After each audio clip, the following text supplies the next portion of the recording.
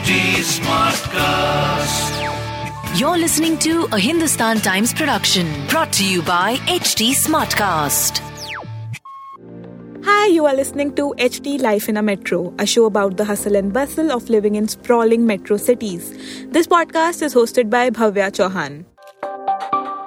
Marriages are made in heaven, but the work required to keep up a long-lasting marriage has to be done here on earth. There is no such thing as perfect relationship. All the things we hear about made for each other and happily ever after in movies and romantic novels are far away from the realities of a daily mundane life. Every married person wants to know the secret to a happy marriage. But the truth is that the secret is out and open. It requires work daily. Today, we'll take a look at few ways to keep the spark alive in your marriage.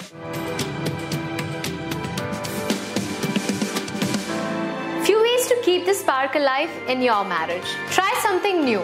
If you ask any married person, they will have very similar stories about the initial few months of their married life. And from there on, it is a different story. The reason behind this can be traced to psychological levels of people where the novelty factor or the newness in the relationship is gone after some time and it all starts looking stale. Hence, it is important to keep on trying something new with your partner.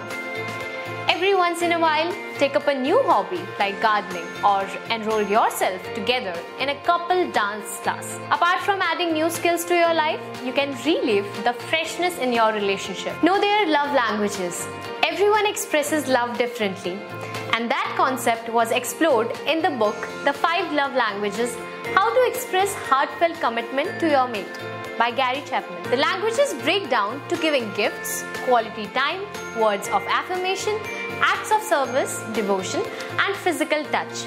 If their love language is an act of service, take care of a chore that your partner hates, like doing a load of laundry or taking out the trash without being asked. Even if it puts you out of your comfort zone, make a serious effort to plan and execute ways to make your partner feel loved in the language they seek.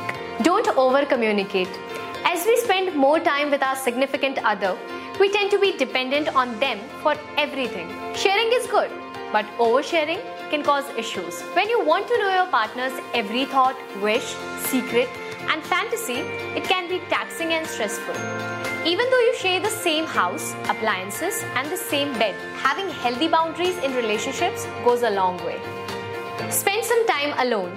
We are preconditioned with the notion that after marriage, your husband or wife is everything. Sometimes this makes us spend time with them forcefully and increases dissatisfaction. Every once in a while, go out and allow yourself to experience the things that reconnects you to the sense of possibility and freedom. Experts suggest that one who cannot be happy with themselves cannot keep others happy. Forgive and forget. Holding on to your past has never brought any good for anybody. It is human to make mistakes and even disappoint the people around you. Know this for yourself and your partner. The future is full of possibilities only when you let them happen to you. Looking ahead with trust and love is the way to go for a happy long-term relationship. So that was it for this episode. We'll be back with another interesting subject very soon.